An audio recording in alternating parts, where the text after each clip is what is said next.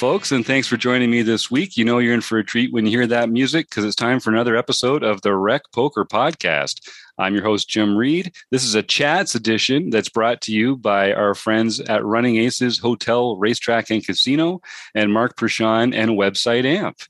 I have the best job in the world, so I get to host this podcast once or twice a week. And if you don't know what Rec Poker is, it's a free community for folks like us that want to learn about poker, learn together, celebrate together, and have a great time doing it. So come find your rail at rec.poker. It's free to join.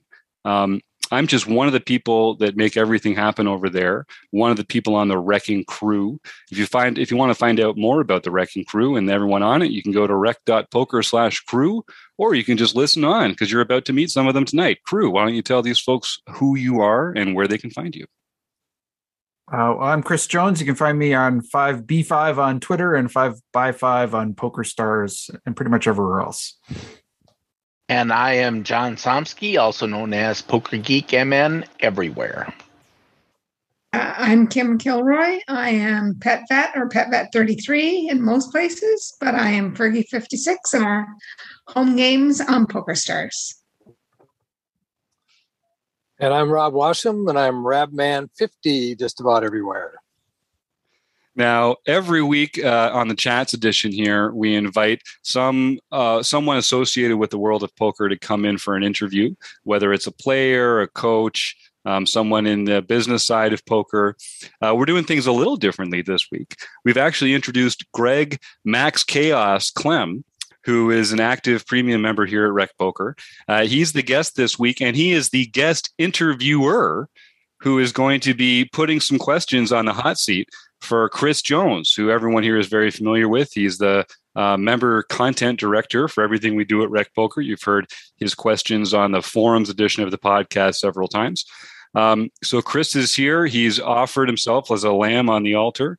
And Greg's here to put some questions to him so we can all get to know Chris Jones a little better. So, Greg, first of all, thank you for coming on the show. This was a great idea.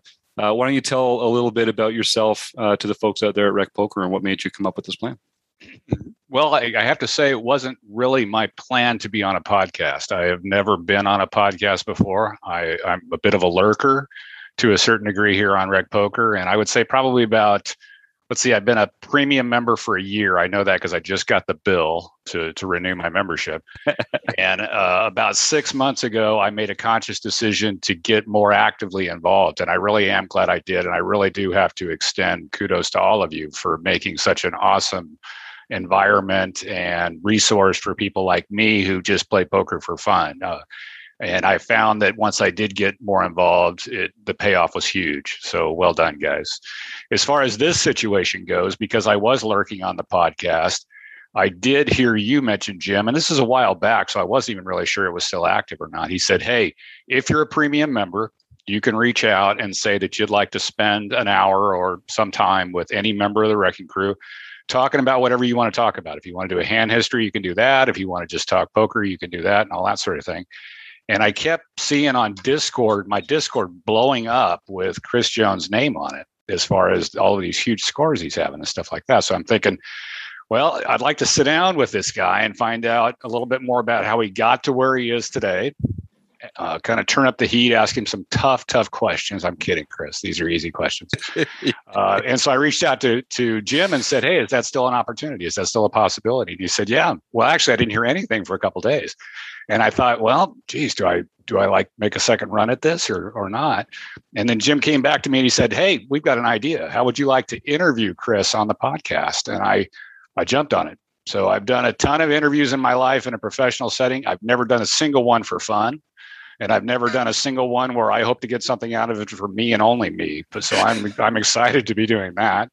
And I do want to thank Chris for being willing to put up with all my questions and probably a lot of the crossfire conversation. But I hope I've come up with some questions that everybody's going to get something out of. So that's how I got to where I am right now. So nice. Well, I'm excited for that. Before we get into the questions for Chris, Greg, what in your life has gotten you to the point where you've done all these interviews already? Is that in some professional capacity? I'm a director in IT, so I have to hire people. on a regular basis and that sort of thing. So, and I will tell you what's interesting about that is I really hate interviews. I mean, that's probably the least favorable part of my job, just because I never think they're very natural. I don't think people, really feel good about the situation. I don't feel good about it, and that sort of thing. So this is completely turning the tables on that. I'm excited about this. I'm actually going to have fun with this one, but that's my background in interviewing and that sort of thing. Nice. Well, Chris Jones, meet Greg. Greg, meet Chris. Good luck to you both. Yeah, Greg, thanks for doing this. I'm pretty honored to be asked to even do this. So I'm all yours. Well, thank you, and thanks for taking the time. So, I'm probably going to start with somewhat of an impolite question. You never ask somebody about their income. That said, I've heard you've had some serious scores, and I'm not sure everybody knows just how well you've done. Could you kind of recap those scores for us?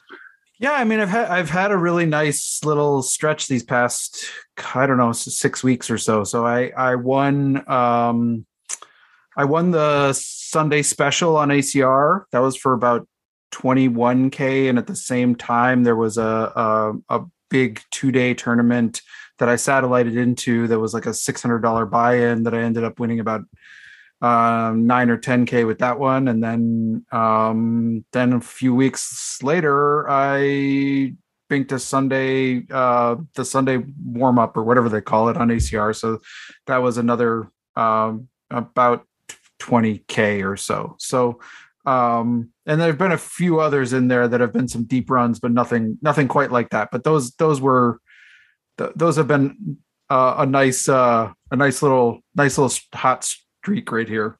Could you believe it when you won that first 21K when it rolled over? No, well, and I'll tell you that, before COVID, and that's, prior to COVID, and even prior, like before I even got involved with Rec Poker, I had made a sort of commitment to myself, and I'd been really studying and working hard to try to improve my poker game, not just show up and hope to win, but actually show up and have a chance to win. And I'd started to do a little bit better in sort of smaller daily tournaments, a little bit online. But I had, before COVID hit and whatever, I had really made a commitment to myself that this is the year I want to make a 5K or a 5-figure score or better, right? I wanted to get that 5-figure score. And that was going to be one of those sort of kind of posts that I wanted to reach, because it was one that had, I'd had a bunch of sort of in that 4-figure range, but never that 5-figure one seemed elusive to me. I could never quite get there. And so, but then COVID kind of got in the way, and I really made a transition during COVID to trying to really focus more on my online game, because I'd primarily been a live player. And obviously that was not an option anymore. So those two things kind of came together and built toward this sort of progression, which that was something I'd been wanting to do for a while here. So it was pretty exciting to do. Well, congratulations. That's really awesome, especially considering the idea that you made an absolute concerted effort to improve your game, and then to see the payoff on the other side is just absolutely awesome. How long have you been playing, Chris? And kind of give us a sense for how this whole thing came to be. And yeah, I mean, I've been playing since college, there's a different thing between playing poker and trying to be good at poker and taking poker seriously. So I've always enjoyed the game. I've loved it. I've watched the WSOPs since I was, since Moneymaker basically. And it's always been something that, and if I could get together with some friends and just play on a Friday night, that was kind of all time, let's do this every night if we can. But I didn't really start. And then I started I would go to Running Aces and Canterbury and play in places like that, but I didn't really take it very seriously as a player until, because it was always this sort of someday I'll go to the WSOP, someday I'll go play in the main event, someday I'll, there's all this kind of someday stuff, but it wasn't very serious. And it was really, really kind of part-time recreational, very like I hope to do well, but it was more for fun. But then I had a health scare in my life that's really transitioned me to thinking like, that someday might not always be there. And that if you have some of these some days, that you really should just make them nows. And that was what really transitioned me to really taking the game more seriously. And that was about 2016, when I was kind of going through all that and dealing with some of the health things. And then I actually went to the WSOP for the first time in 2016. Have you been back to the WSOP since? Yeah, I went back then pretty much. And then, so 2016, I did not go play in the main event. I went and played in like the first Colossus that was like that mess of 20,000 people that they had. And I did all that. And then the next year I went and I had a goal of, I didn't have the money to play in the main event, but I had a goal of like making my way into it. So I went and I studied satellites and I played in some of the satellites, and I did actually qualify into the main. So I played that year in the main, and I've gone back. I think I've gone back. Well, until I didn't go this year, but I went 2016, 17, 18, and 19, I think. Awesome. Yeah. Awesome. How'd you get involved with Rec Poker? Gosh, that's a good question. I reached out to Steve. I was a fan of the podcast, and I reached out to Steve. And I said, I don't know if he's just joined us. I don't know if he remembers this, but I reached out to him during he was doing the first versions of some of the things that we're doing online, the Peel thing that Eric Binkley's doing. He was doing these play and learn sessions that were live, where people played at one table, or I think they actually had 3 tables at this hotel that they had set up, and they were playing hands, and everyone was sort of explaining away, how they'd show their hand at the end of the hand, and everyone would talk about, the choices they made. And I went to that, and I was kind of excited about it, but I reached out to Steve after that, and I was just kind of asking him about, what are some of your thoughts about, I know you've got this great podcast, you did this great event, but what are some of the thoughts about like building community and connecting players, and sort of like how could this maybe, could Rec Poker, do something like that? Because I knew that I was really seeking more people because the people in my life who played poker were still the people I had played with in sort of my college and high school days, who loved to get together on a Friday night. But the idea of like getting better at poker, that's not really what it was all about. It was all about just like hanging out. It was social. It was and like for me, I wanted something more, because I was really starting to understand the complexities of this game, and how much you have to dig in to like actually get good at it, and how complicated it is, and how important it is to like have people around you that you can talk about with poker. So that was something I was really craving and seeking. And so so that conversation began some other conversations. And then I don't remember why I ultimately got more involved, but that was the first step. Yeah, I couldn't agree with you more. I mean, finding people that actually like to talk about it and think about it is huge. I had friends that got me into the game a few years back, and they take it seriously while they're playing, but I don't think they do too much off the felt. So finding a group of people that like to talk about it is absolutely awesome. Lately, I've asked myself, what would Chris do? And I've taken to shoving pocket fives pre-flop at all stack sizes.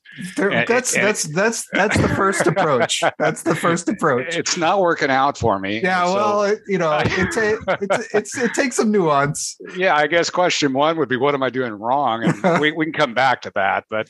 So I think everybody wants to know. I'll say this. It is a little bit of a misnomer that I love this hand in every situation. I think the reason I love this hand is there's a few reasons. I mean, I think it is one of the better disguised hands that you can really have. It also has a little bit more playability than like pocket twos or pocket threes, but it's the kind of hand that when you do hit it big, I'm just, I'm fine, but I feel like it's the kind of hand that you get paid off more. There's also this very interesting thing about 5s and 10s is that you cannot make a straight in poker without a 5 or a 10 either in your hand or on the board. It's impossible. And I kind of like that sort of that blocker effect / either I'm going to have the straight or I'm going to know that you probably don't. So if there's a bunch of low cards and I've got 5s, I kind of like that aspect of them too. So there's some aspects that I actually like, that it's not just pure raw aggression. Let's 5-bet these all the time. So there's no superstition behind the choice then. There's no, not really. Not really. I just, I tend to like them. That's cool. I will say I picked up on the data point of no straights without 5s or 10s off this podcast. And I went home and put it in my notes, and it's in my little warm-up routine and all that stuff. So yet another benefit of Rec Poker. I'm guessing that one of two things, either you're currently have a full-time job, or maybe you're retired, I'm not sure, but it's not poker, at least at this stage. I know Steve wants to talk to you about that. I heard him mention that the other day. That said, what do you do for a living when you're not at the tables? So I definitely have a full-time job. It keeps me very busy. I work at a literary arts center. It's an arts center here in Minneapolis called the Loft Literary Center. We present educational offerings for people who want to become writers. We do classes and events with a lot of traveling writers. We do an annual book festival, and we do an annual writers festival. So we do things where people are either coming to meet everyone. If you want to get a book published, you need an agent. So they come and try to meet agents and pitch their work to the agents, and the agents maybe sign them or don't or whatever. So we do some of that. And then we have a really big book festival. The first year we hosted Stephen King. We've hosted, some pretty big household name authors as part of that. And I do a lot of our outreach and marketing and graphic design and website development and stuff like that for that work. I just finished one of Stephen King's books this morning, as a matter of fact. Oh, yeah? Really? Dr. Sleep. Yeah. The reason I asked the question, probably more so than that's interesting, by the way, because that's not what I would have predicted you would have answered. So you don't really see any corollaries in the sense that what you're good at with your job has allowed you to be good at poker or develop your skills in poker. Well, here's what I would say to that. I've always just been fascinated by poker, but I think that writing and poker share more sort of similarities than you might think on the surface. I think that a good somebody who knows the constructs and the sort of like the ways that you tell story, that actually translates really well to how you construct and deconstruct betting lines. And for me, it's often like, and I think I've talked to some people on in Rec Poker about this before, but for me, there is always this test of like, if you walk away from a movie sometimes, or you're reading a book and you just put it down and you can't finish it. And there's like this sort of this sense of yourself, like, this is a waste of my time. This is not believable. This is really disjointed or disconnected. And if you get that sense during a poker hand, that is a really good sign that something's up, something's amiss. And I would say that I use that a lot. I use that, the more I understand about the basics of poker and like how lines are constructed, and then apply that sort of that logic to it, it actually really helps me sniff out some bluffs that don't make any sense and things like that. So I think there are some corollaries if you look for them. That's fascinating, because we spent so much time talking about the math, but nothing about the intuition and this just doesn't smell right idea. So that's fascinating. Right. And it's helpful to know the math so that you have to know that too. You can't just be the sort of the gut feel player anymore. I think you have to be able to understand the theory and the aspects of why you're making decisions and what are the best ones. But if you can add on, I think that some people overly rely on that stuff is my take. I'm not a super expert on this, but I do think that there is room to find space in the game for that. And I think that's especially true of exploitive things. In fact, those tournaments you just mentioned, the ones that they won pretty big, there's some key spots in each of those tournaments where I went way off what would be sort of on a GTO chart, or the sort of the optimal play, because I had I'd seen some things and the line didn't make sense, and so and I made a lot of chips in a couple of spots where probably should have folded, or probably should have done something different than I did. And so I think it's good to be able to balance some of those things and sometimes rely on some of those instincts. So when you're describing that, it's not just about how you're interpreting the actions of your opponent, but it's also about the story that you're telling as well. Correct. Yeah, no, I think those things have to go hand, and like similarly to, like we were just talking about writing. I mean, any good writing story has to start with sort of a protagonist, and they have to face either somebody or something that is a force of antagonism, right? And I think if those things aren't, so you have to look at how they're working together, I think. So yeah, you have to look at your own line too. You have to look at, like, what am I representing? What story am I telling? Does my story even make sense? That's another really great question to ask yourself all the time, because sometimes it's like there's a really tempting bluff to take, right? And it's like, yeah, but who's going to buy this? Like, why? If I haven't laid, and laying the groundwork for big bluffs is something that I think is a lot of players don't think about. They sort of arrive at a street and it's like, okay, well, I can't win this, so I better bluff. And it's like, but if you've just landed there and you haven't been thinking about this for the whole hand, you might be in a lot of trouble. Guilty as charged, by the way.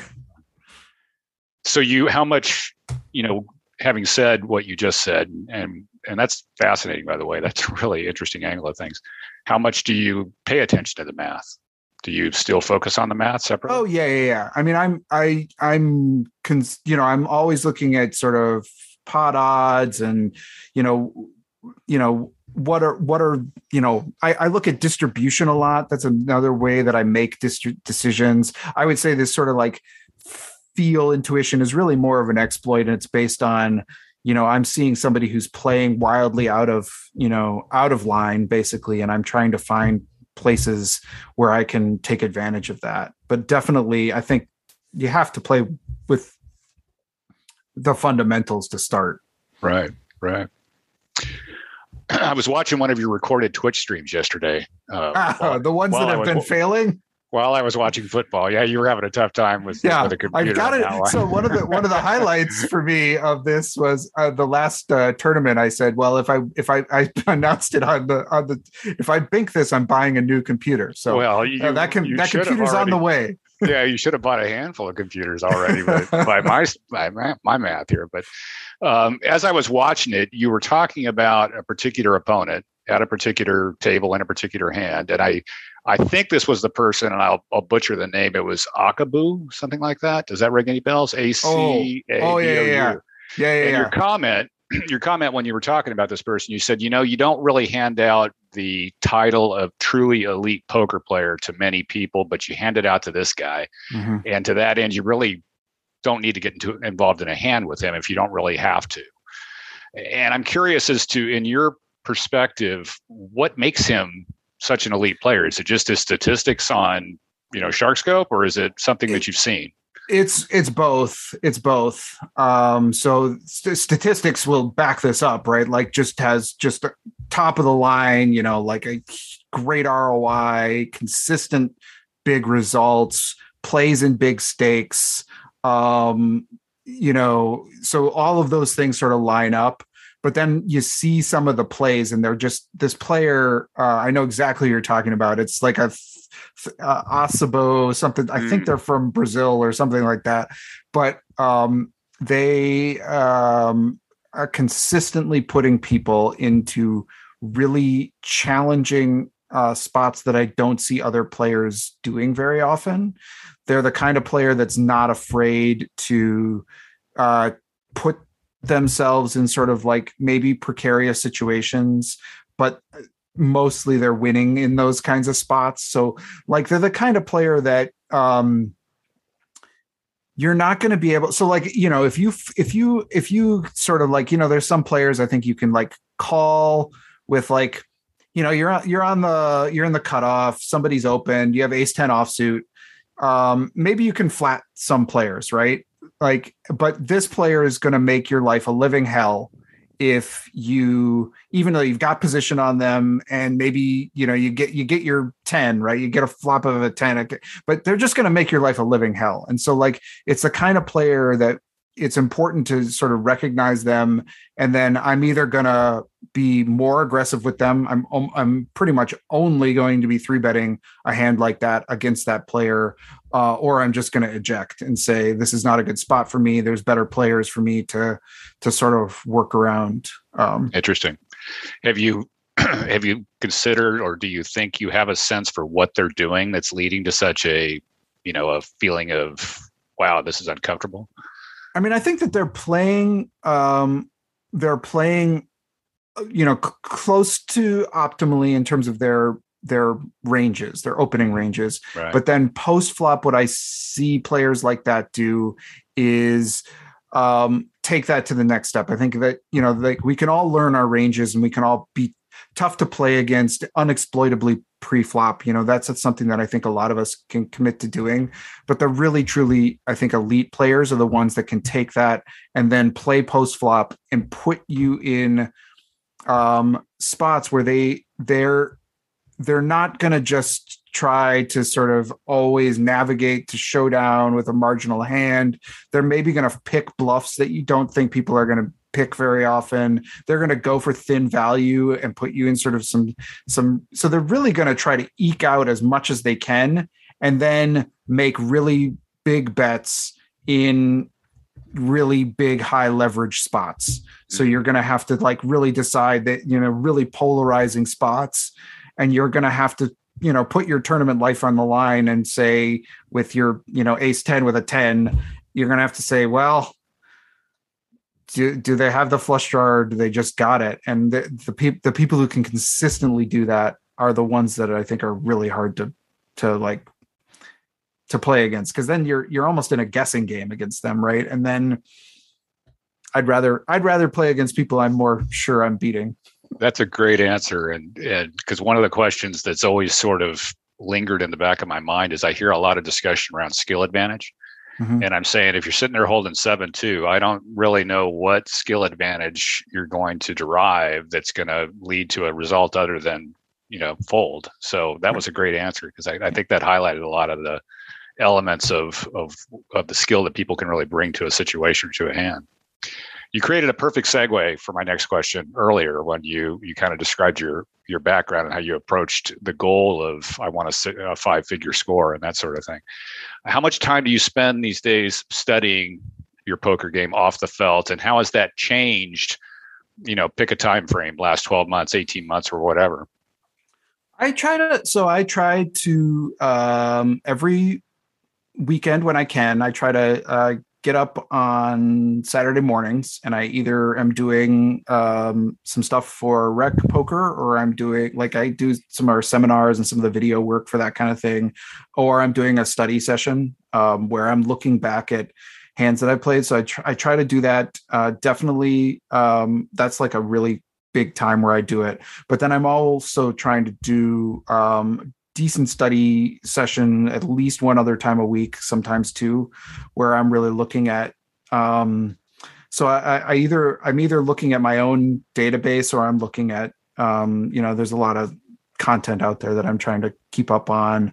And so I'm watching some of those videos or learning some of those things, or I'm, you know, I listen to a ton of poker podcasts. And so that it's less intentional study, but it ultimately informs things that I might want to study. There's certain podcasts where they really go in depth deep into a hand, and they open up some windows for me in terms of like, oh, that's something I haven't thought about much. I should explore that more. Which ones do you like that are favorites? So some of my favorites are the breakdown with the poker guys, because they just do one hand, and I think they do a really good job of looking at really high level play and like how these pros that are like making really big moves against each other, what are they thinking about? Why are they doing this with this one and not this one? And so that's one I really like. The Just Hands podcast, I think is a really good one. It's another one where often more cash game focused, but it's got a similar bent where they're really going in depth to that. And Thinking Poker podcast with Andrew Brokus, who I just think the way he thinks about the game is amazing. He thinks on a whole other plane. Yeah, the rest of us. Yeah. And actually, I should a hat tip to him. So he does these video coaching sessions. And I signed up for one of those with him right before I had all my big scores. So I don't know if I just got lucky and won a lot, or if but he did have some really good tips. So I sent him a database to review. He sent me back a video where he kind of went over it, and it was amazing stuff. He's a top-notch poker mind. That was probably very valuable because it was specific to your hand history. Yeah, and your I game. highly recommend it. It's really reasonable too. It's so I'm not going to just shill for Andrew, but like it's a good deal, and you should look into it. Yeah, when he pitches that's exactly what he says. He goes, your ROI will be very, very strong because it's recorded. You can watch it more than once. You can, all that stuff. So, you mentioned earlier that you really kind of spent most of your career in a live setting and then switched online. Did I hear that right? Mm-hmm. Mm-hmm. Is that still the case, or are you still with COVID finally starting to calm down a little bit? Are you able to get back to live play? I've still got some things in my life that makes me a little bit more cautious than most. So I'm still primarily playing online. I am, hoping to get back and play a little bit more live, but it has not been, it's a decision why I didn't go to the WSOP this year. And so I have not played live very much as a lot of people I know have. And I'm still itching for it. I miss the live game a lot, but I have kind of grown kind of fond of like just waking up and having my morning coffee and just kind of roll it into this office space and be able to play poker. That's pretty cool. Like there's something I've grown to like about the online game too. And I think Rec Poker, actually, the ability to connect over Discord and have people sort of like cheering you on as you play, even though it's kind of this lonely, isolated sort of experience where you're playing online, I think is really valuable too. Because that would be something that if I didn't have that, it would just feel like this sort of like, I don't know, just playing on my computer. Here I am, kind of, I don't know, but that's been really great. Right. Whether it's live or whether it's online, when you're playing, do you strive to have a very structured thought process, or do you just allow your instincts and your intuition and that off the felt study time guide you in the moment? I would say I'm very structured in terms of I really done a lot of study to learn my opening ranges, to learn certain spots.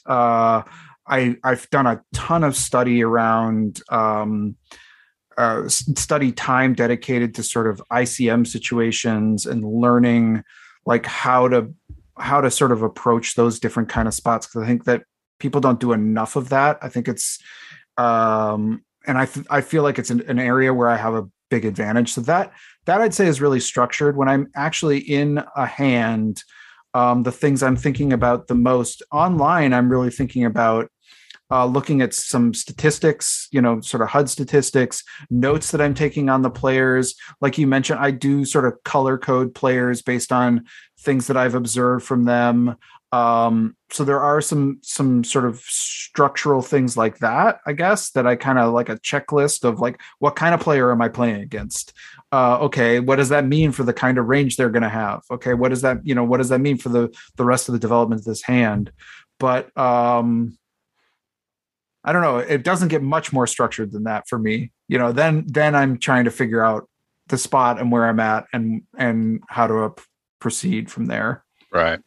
Has it been that way for a long time, or was that a change you made recently that you feel like contributed to the success that you've seen recently?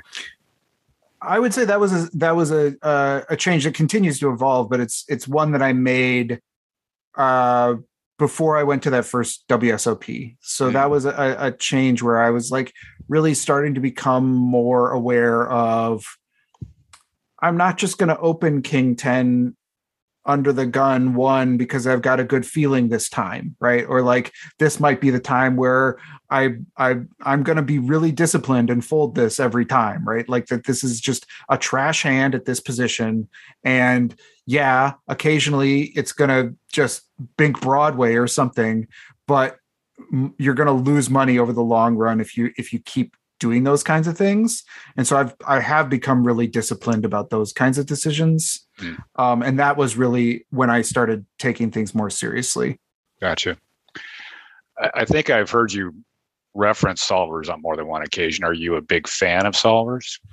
I'm a big fan of solvers when I'm really lost and I'm looking for some direction of where we're at. I love looking at them and thinking about how they approach the game in a way like that's like, well, the solver really likes checking here.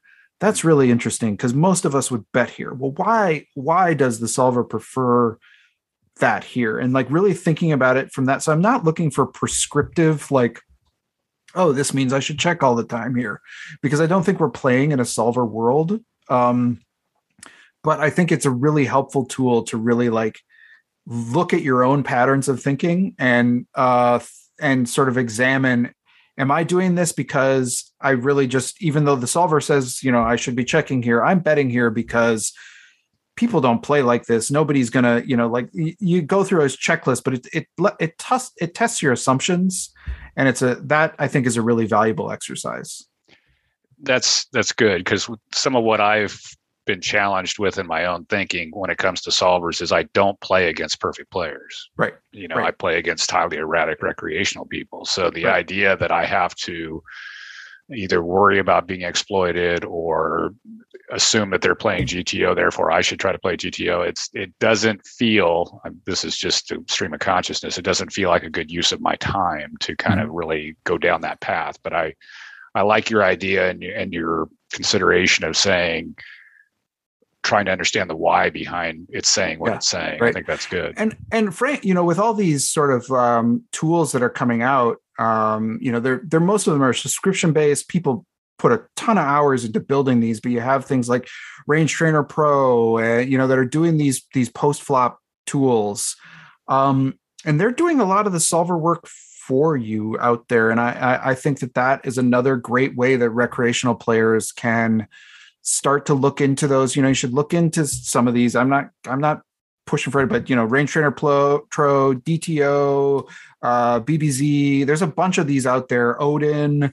They're varied in. Some are really expensive, some are less expensive. They're all not cheap. But if you want to spend a really intensive time studying you could just sign up for a few months and really look at one of these tools. I think there are things you can learn if you go in thinking, I'm going to test, like I always, like, for instance, I just was having a conversation on Discord today with a bunch of people. There was a hand that came up yesterday in a big tournament that I was playing. I had King Jack on a King Jack 3 board. And it's a hand, and I was in the small blind and the opener was in the cutoff. And I checked to them from the flop and they bet. And that is a hand. And it was 2 hearts. It was King of Hearts, Jack of Hearts, 3 of spades. And so I have King Jack. I've got top 2 on a 2-heart board. That is a hand that I will 100%, pretty much 100% of the time be check raising. Like, well, it depends on stack depths, I guess. But for the most part, as a rule, that would be one that I'm just like, that's a check raise. I always check raise that. And I'm even thinking about this today. I ran a solve on it, and the solver really likes calling. Like a lot of the time, it likes a call there. And these are the kind of things that then I start to like test my own, like, well, wait a minute. What am I doing here? Why am I doing this? Am I getting myself into some rough spots because I'm always taking this kind of line? And maybe I'll come back and just say, but you know what? It's a draw heavy board and I'm always going to be check raising. But I think questioning those kinds of assumptions is where this gets really valuable. Oh yeah, for sure. We were having Jim was leading a session over the weekend where we were talking about the difference in cash games and tournaments. And one of the lines that we got on had to do with just charts, pre-flop charts that have gone through solvers that are out there and available. And to me, that's something that it was like a light bulb moment, in the sense of, I worry sometimes that I'm too restrictive with my ranges, and I'm trying to figure out how can I play off, what should I be playing off the button, cut off, different positions and all that kind of stuff. And it occurred to me, well, there's a good baseline. I'll start there because there's some logic behind it, whether I understand it or don't. There's some logic behind it. So, yeah, for sure. Do you use any kind of warm up when you play? I try to do. So one of the other things I love, you are getting into the secrets here. One of the other things I love about online poker is I will usually start. So I'll start in the morning and I'll do a little bit of meditation, and then I do some exercise. But before while I'm playing for the first hour or so, I like to be moving. I'm moving around. I'm still paying very close attention to what's going on, but I'm like, I'm walking around. I'm getting all my steps in. I'm doing all those kinds of things. It keeps my body, keeps my mind active. And I really like that. It really, it's a kind of thing that, like, those long days live where you're just sitting at the table and you can't move around are really hard on the body. And I love the freedom in the online world where you can just sort of like keep playing, but be able to kind of move around a lot. That's a good point. Yeah, I suppose getting up in a live environment and kind of doing circles. It's a little weird, right? Like, it's when you're in your basement, you can just kind of like do it, but right, like if you start doing laps around the table when you're, that people might look at you a little weird. How about tools? I know you've made reference to tools. Do you have any favorite tools that you use, or those that you go back to time and time again? Flopzilla. Yeah, I would say Flopzilla and GTO Plus are the ones that I use quite a bit. And then I do use Range Trainer Pro a decent amount. I just find it's a really good tool, and it's reasonably priced, and so I like that one. But there's a lot of good ones out there.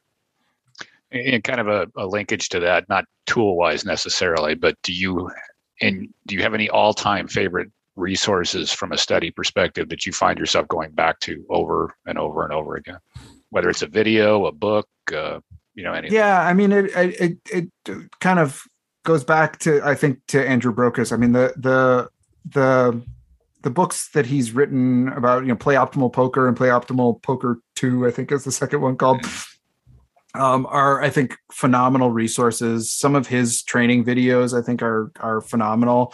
And ultimately, then I really love listening to smart people talk about poker hands. So through Rec Poker, we have some affiliate relationships. So there's poker coaching, there's Learn Pro Poker, there's a decent Solve for Why, and I think there's some people associated with each of those that I'm big fans of. I love listening to Matt Hunt. He's got some great videos on Solve for Why. I really love the way he thinks about the game. Matt Affleck on Poker Coaching, I think, is just brilliant with breaking down hands, talking about, exploits versus, certain spots and solvers. I love listening to Ryan LaPlante's coaching sessions. I think he does a great job of talking to I think there's a lot of great stuff out there, and that's not, there's a ton of other great stuff out there too that I don't have time to access all of it. Yeah, absolutely.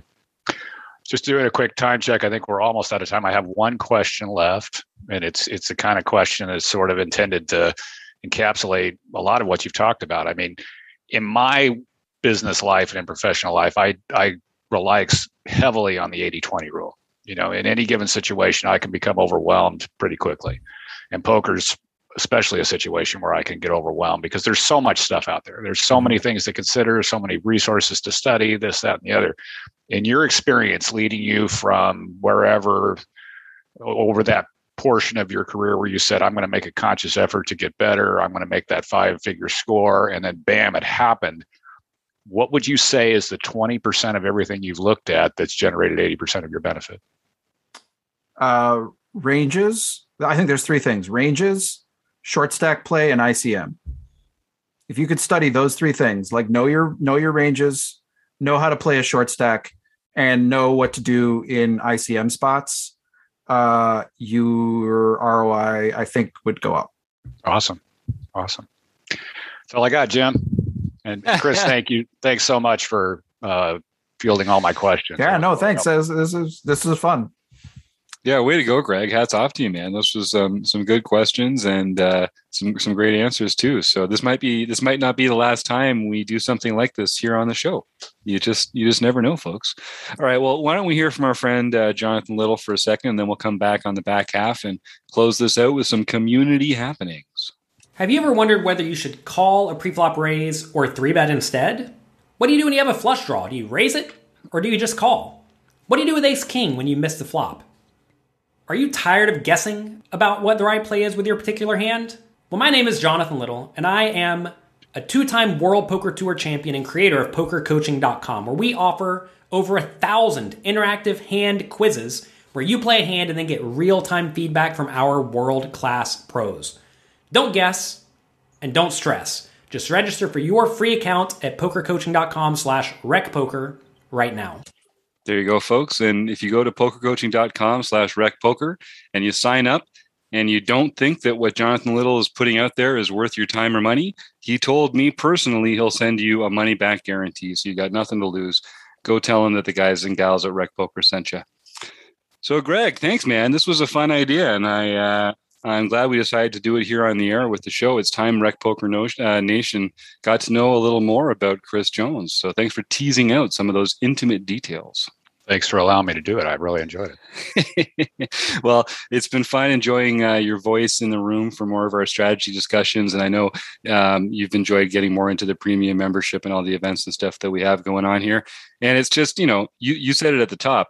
It's better when we're talking about this stuff together and learning together and sharing our insights. And, some people only learn by burning their hand on the stove themselves. But some people, they can learn from other people burning their hand on the stove. So God bless it. That's what we're all trying to do here. Let's learn from other people's pain. We don't have to make all those mistakes ourselves. So there's a couple of things I want to talk about here before we head on out. We've got the Heads Up Challenge coming for December that John can talk a little bit about when we get into the monthly home game or the weekly home game winners. I know, are we breaking news a little? We've got some exciting news about Gareth James, who's going to be getting a little more involved in Rec Poker happenings over the next little while. So I'm excited to talk more about that. And we have a certain national anthem update that we can also get up to now that everyone's home from beautiful Las Vegas and debts have been paid. So these are all actually, they're fairly John Somsky centric. John, would you like to start talking about a certain oration, or would you prefer to get through the home games first and then we can start talking about that? Let's wait for the home games. We'll get to the important stuff first here. That sounds good. So, now for the listeners who may not know this, Jim and I did not overlap in Las Vegas at all. Brutal. He was there and then I was there. And, Jim has had this he's been planning the Canadian national anthem for Steve. He brought a hat and a shirt for him to wear and was really going to make this great big event. And then I show up and I am shocked and appalled that Jim did not actually have Steve sing the national anthem. It's true. I was just, how could he have done this? You had one job. One job. Literally one job. Just couldn't do it. Nope. So I decided that we were going to do it the morning of the seniors tournament. Can I just add that how does the Yankee end up being the one who compels this debt to be paid? I mean, that's you see, I'm the responsible one of the core team, so it's true. I just got to make sure that it happened. John's the guy that we if something actually has to get done, then we make sure that that's on John's list. I'm pretty good at talking about things. John and Steve are the only ones that actually get anything done around here. So anyway, the night of the seniors tournament, after we had played that day, I was with Steve and I said, "Oh, swear word," and he said, "What's wrong? Like, did I hurt myself?" It was totally out of the blue. All of a sudden, he's just like, "Oh!" And Steve said, "Well, I don't think I've ever heard you swear before." Well, I do swear, just not around people usually. And anyway, the reason I swore was because I forgot to have him sing the national anthem. So anyway, we did manage to get it done. We did it the next morning, the day of the, I think, was it day 2 of the Colossus or day 1? It was one of the fights, the Colossus. Yeah. Yeah. It was either it was a day 1, whether it was B or A or whatever. I don't know. Anyway, we all got there, and the Joe from Run Good Gear was there to take pictures of us. And then he belted out the national anthem in front of everyone. People, to just show how big of a spectacle the WSOP is, people just thought this was normal planned event, just watching him. And then at the end, everyone started clapping. And I think, he belted it out the way like he'd sung it his whole life. So you'd really think he was Canadian there. I think people were being like respectful in the hallways. Like they thought this was like a kickoff of the Colossus or something. Like, is this a former Canadian winner or something? Like they're like pausing in the hallway. Like, what is happening here? Well, good for you guys for putting it together. It was funny. Yeah, that's amazing. I was so sure we were going to do it that I stopped at Pearson Airport on the way down and bought a red Canada shirt and hat so that we would be equipped when it happened. And then I just totally dropped the ball when we were down there. So, John, my hat's off to you, sir. Thank you for putting this together. And Steve, thanks for being such a great sport about this whole thing. You really delivered. You really delivered, man. That was quite a performance. Well, I decided if I was going to do it, I'm going to do it. Like, I didn't want to, like I lost the bet, so I was going to repay it. But like I kept saying, I'm not going to make it happen. Like, I'm not going to make it happen. And I was like, okay, every day kind of went by. Like, nothing happened. I'm like, sweet. And then John said he's going to do it. Then he kind of forgot. I'm like, sweet. And he's like, we're doing it. And he's like, we're doing it. Like, I'm like, I don't know if we have time between, because Joe took photos, then we had the Colossus, and we all, we're waiting to get in. John's like, no, we're doing it now. So he kind of said, it's happening. Like, well, if we're going to do it, let's do it, And so I've watched enough Canadian hockey that I sort of channeled my inner hockey Canadian anthem singer. And I'm like, screw it. Let's go. Like, I don't care what the pitch is, but it's going to be loud. That's the end of the day. So it was super fun. And I had people coming up after me. They're like, so where are you from? Like, what part of Canada are you from? Edmonton. And I'm like, I lost a bet. And I think they felt really bad. Like it was a joke, they're all excited that we have all this Canadian pride. And I'm like, yeah, no, I lost a bet. Well, I'll tell our listeners, if you're interested, just stay tuned at the end of the episode and maybe you'll get a little Easter egg. But if you really want to see it in all its glory, go to the Rec Poker YouTube channel. Go to YouTube and search for Rec Poker Community. It's the #1 video on our Rec Poker Premium, our promo video playlist. So it should be right there at the top. Go take a look at that. I think my favorite part is at the end when one of Steve's admirers from the crowd says, "Dude, that was awesome. Do you have a Snapchat?" I didn't hear that. Did somebody say that? Yeah. And you can hear Steve. Steve has obviously never been asked before if he has a Snapchat. This is great reaction. So I hope people do get a chance to go and enjoy that. God. And yeah, Steve, thank you so much, man. That's a pleasure, and I know our Canadian listeners do appreciate it. Also, It's nice to have the debt paid. Like get that one off the books. I know that's been there way. will be fine print on any of the next debts that are the next bets that are made. And I believe it was Kelly Stork who was the person who asked about the Snapchat because she recorded it on Snapchat and didn't know how to get it anywhere else. Oh, that's right. Okay. So it's on Snapchat somewhere. If you know Kelly, I don't follow her on there. That's fantastic. Well, that was great. Fun. And when you hear it, I'll take, if anyone wants to book Steve for an event, birthdays, bar mitzvahs, graduations, hockey games, you can email jim@rec.poker. We'll find a very reasonable rate, set that up for you. He does all sorts of national anthems. It's not just the Canadian national anthem. So yeah, don't be afraid to reach out for that. Let's make it happen, folks. Nice. All right. So anyway, I'm looking forward to that. You might see that pointed to a few times over the next few weeks here and there around Rec Poker. John, why don't you take us through some other happenings in the home game, Sal? Well, just to completely change topics then. I don't want to hear Steve's name mentioned once in this segment. No, not at all. Well, I am glad that at least he saved his run good. You know, he didn't go out and bink a bunch of tournaments in Vegas. He waited, came back November 3rd. I think that was your first day back, right? Yeah, I got back on the 2nd, I think. Yeah. Okay. November 3rd, Rec Poker Steve Friendland won the National No Limit Hold'em Championship Series and propelled himself to the top of the POY ranking. I think he has like about a 50-point lead. So it's going to be tough. And he's won it twice this year.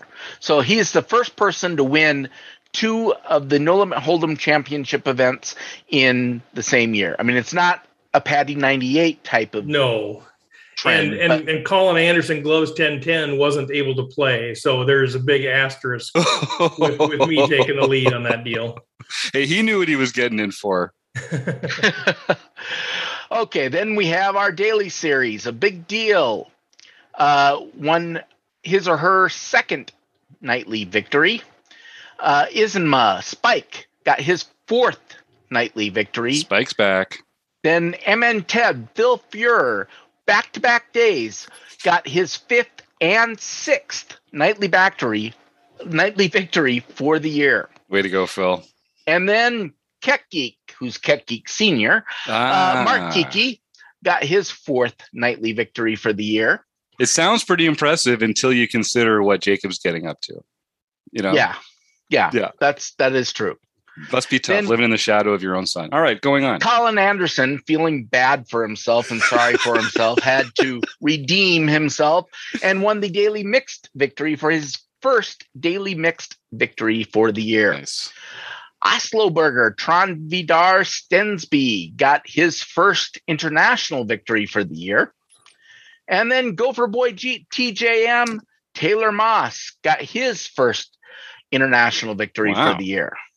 And then, not to be outdone, Rec Poker Steve Fredlin got his second LPP victory for the year. Wow. So, Steve, you just need to mail jim@rec.poker and you will get your free month to learn pro poker.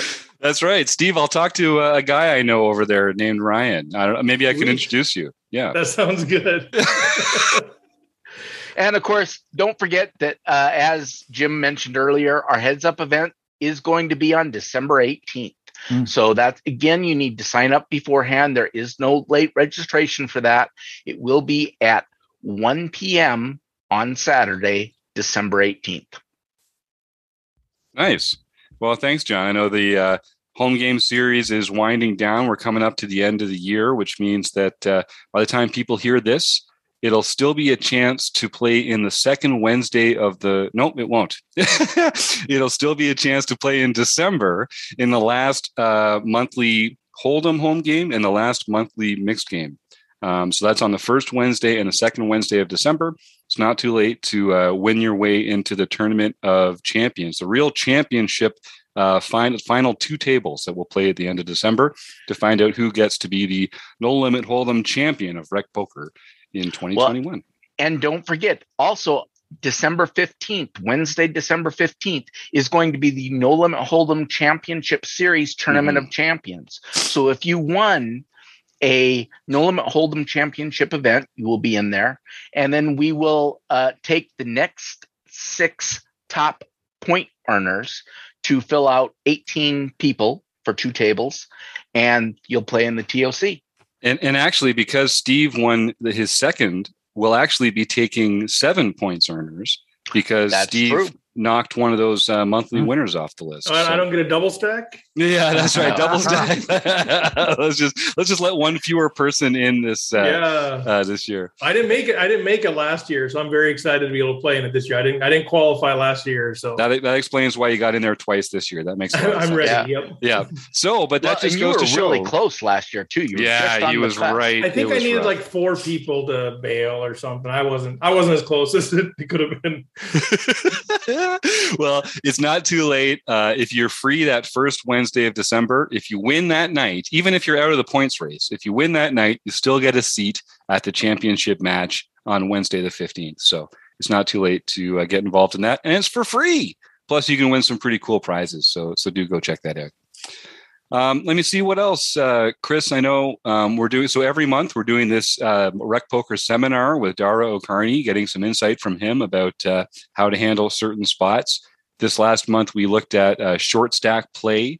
And do you know what you have in mind for next month, or how's it been going so far? The 2 things I would say is that video, by the time this comes out, that video should be up, and go watch it because the Dara O'Carney's analysis of sort of the short stack play and ICM spots in the hand that we sent him, I think is fascinating. I think it's one that if you're thinking about these kinds of things and thinking about the importance of them, he really breaks it down. So it's worth watching. That should be up for our premium members. And then our next sort of seminar, Taylor Moss is going to really help me out with this. And we're going to be doing PKOs. We're going to simulate a PKO like we've done with everything else. We're going to try to have a spreadsheet so people understand. It'll be a little bit wonky. We're going to try to figure out how to make it as smooth as possible. But I think that'll be a fascinating conversation. And he has a lot of sort of knowledge about that subject. So we'll have him on helping me out, get the video done for that. So that should be a fun. And I know that's a topic a lot of people have really been interested in and learning more about and how to approach PKOs. So it should be a fun conversation and a fun seminar. Nice. And to give us a little extra time to put that together, we are changing the schedule a bit in November. So the seminar is normally on the 4th Monday of the month, but we're going to do it on the 5th Monday because there's a 5th Monday in November. So it'll be on the 29th instead. So if you're hearing this and you'd like to join, it's a play and learn seminar. So you get to come play along with the group. Then we record that play. We analyze it from the booth. We send it off to Dara O'Carney to send in his own take. And then the premium members that participate in the playing session get all this personalized feedback from Chris and Taylor and Dara. So yeah, it's just part of what your $15 can get you as a premium member here at Rec.Poker.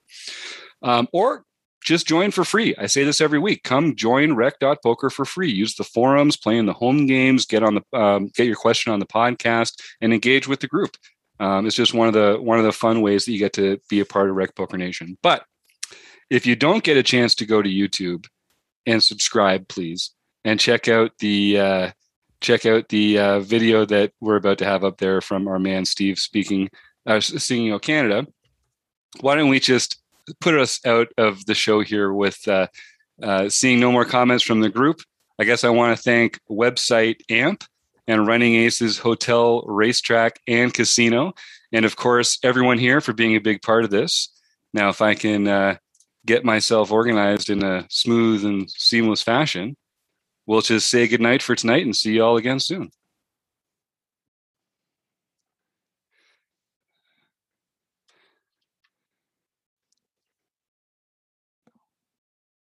Oh, This is perfect. Sorry, technical difficulties. I don't think we'll be able to do it this week. Oh no, hold on. We are definitely doing it. Okay, hold on. I'm going to give it one more try. I thought for sure I had my screen going. We saw it. We didn't hear it. You saw it, but didn't hear it? Okay. When you share screen, you got to click sound or something. There's a button on the bottom. Yeah, share computer sound. You know what? Thank you, team. Yeah. This wouldn't be possible without Jim screwing up the cues here in some official capacity. Thanks, everybody, and I hope you enjoy this. Come, man, with glowing hearts we see thee rise, the true north, strong and free. From far and wide, oh Canada, we stand on guard for thee.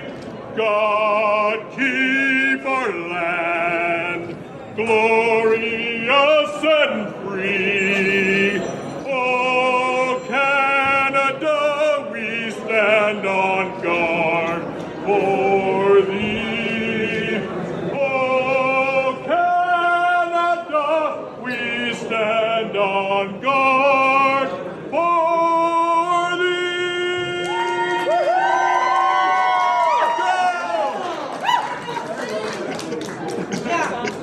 Hey, do you have